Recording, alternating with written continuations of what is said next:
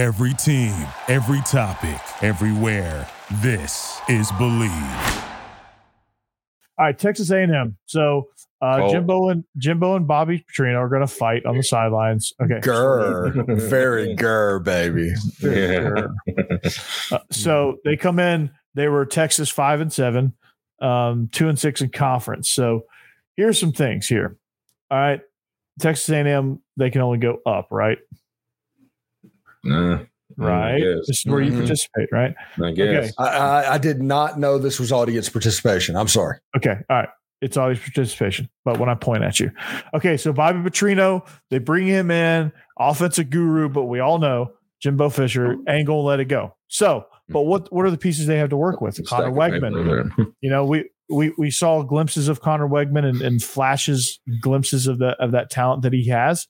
But again, it's going to be a very, very hostile situation. You got Max Johnson, you got Marcel Reed also in the mix. I wouldn't be surprised if Marcel Reed took over halfway through the season, to be honest with you. But this is going to be an interesting deal at quarterback. But they're going to have a good receiving core. Anaya Smith is coming back. He's come back from a leg injury. That's going to be good. Evan Stewart and Donovan Green are the three big pass catchers. Donovan Green being the tight end. Reuben Owens has to make an impact at running back. He's taking over for Devin Achane. And then this O-line, they have two future NFL guys, center Bryce Foster and 6'8", 330-pound tackle Reuben Fothery.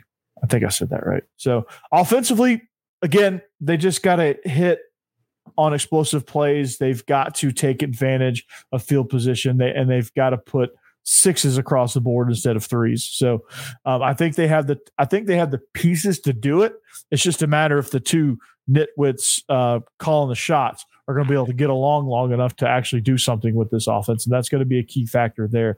Defensively, okay, they might be number one in the nation against the pass. But here's why. Defensive front, they're supposed to be dominant, and they're starting to pay off. Walter Nolan, he's shown flashes last year. He's got to take that next step. Shamar Turner and Fadil Diggs also. So their defensive line is starting to take shape a little bit. They have Tony Grimes transfer from North Carolina. If you remember that name, he actually reclassed right before graduation, graduated early and enrolled early at North Carolina. Josh DeBerry transferring in from Boston College. Those are two NFL guys. Tony Grimes is a corner. Sam McCall also coming in from Florida State. Again, secondary got real strong through the transfer portal, and you add that to Damani Richardson, and you have a pretty good back end there. Like I said, if this team can get their you-know-what together.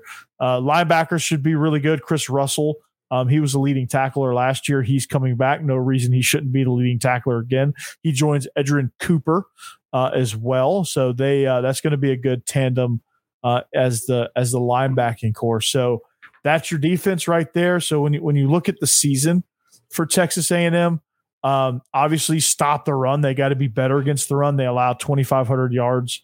Over 2,500 rushing yards, and teams that were able to run the ball successfully were actually able to run the ball successfully against A&M. So if you were in a slump running the ball, just play Texas A&M. That'll get you out of your slump. So they need to get better at that. They're 2-5 when they allow over 4.5 yards per carry. Josh DeBerry is their biggest gain. That's debatable. Denver Harris, he transferred out to LSU. Their key player is defensive tackle McKinley Jackson. He's going to be the swing guy there. And their key game, what do you think their key game is? Ole Miss. Alabama. No, they have their key game. It can't be Georgia because they're not allowed to play, right? Right. No, they're not allowed to play that one. Arkansas. I don't know why this one's a head scratcher. I don't know why this is their key game. Really? I don't know. I can tell you why it's their key game. If you look at their schedule, I think that's the start of a run that has like Alabama, LSU, or not LSU, Alabama, Tennessee, and Ole Miss. There's like a 4-game stretch that if they lose that Arkansas game, that things could absolutely go sideways and cost Jimbo his job. Yeah. So it's a key game because if they lose that game, they may be 5-7 again. They've got to beat. It could Arkansas. get ugly. It could get ugly if that's the Texas 4-8. Yeah, Texas 2-10. Yeah, Texas open head coaching job. Yeah. By the way, Texas A&M is the only school in the SEC currently, and actually you can say this once Texas and Oklahoma comes in as well, that has not won a national championship in the Big Three sports since 1940. Oh, jeez. Wow. You want to hear some fun facts for the Aggies? Time of possession. Their opponents have been on average at 32 minutes and 12 seconds to Texas A&M's 27 minutes 52 seconds. Red zone, A&M is 34 of 38 in the red zone for 89%, and pretty good. Their opponents are 32 of 44, 73%. Not good. Opponents, the total yards is almost dead even. A&M's 4,330 to the opponent's 4,380. So that's just about even there. So the over-under win total is set at 7.5. I'm going to take the under. Under. I'll tell you, over-under on, say, week 4, over-under before Barbara Trino and Jimbo getting to over. It's a match over. Yeah. What do I have to say sooner? Yeah. It's like 6 books out there and a trapper keeper of his plays, right. Trying to figure out what's going on. And Bob Petrino, he's like, no. Let me handle this. And Jimbo's like, no, I have the perfect play in here. It is in here. I'm buying the green tab. I know. Yeah. you know the loud sound it makes. You got 15 seconds to get a play call off. I got it right here somewhere. Hey, have you seen my readers? It's around your neck, Jimbo. Right. Good. Wait. I could be right here. Yeah, on his nose. Looks up. That's it. So that's Texas A&M in a nutshell. Thank you for listening to Believe.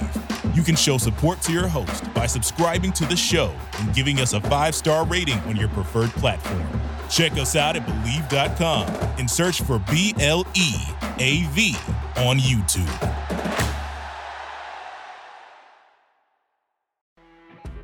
You know when you're listening to a true crime story that has an unbelievable plot twist that makes you stop in your tracks? That's what our podcast, People Are the Worst, brings you with each episode. I'm Rachel. And I'm Rebecca. We're identical twins who love true crime cases that make you say, didn't see that coming, and we hate the people responsible for them. Listen to People Are the Worst now on Apple, Spotify, or wherever you get your podcasts.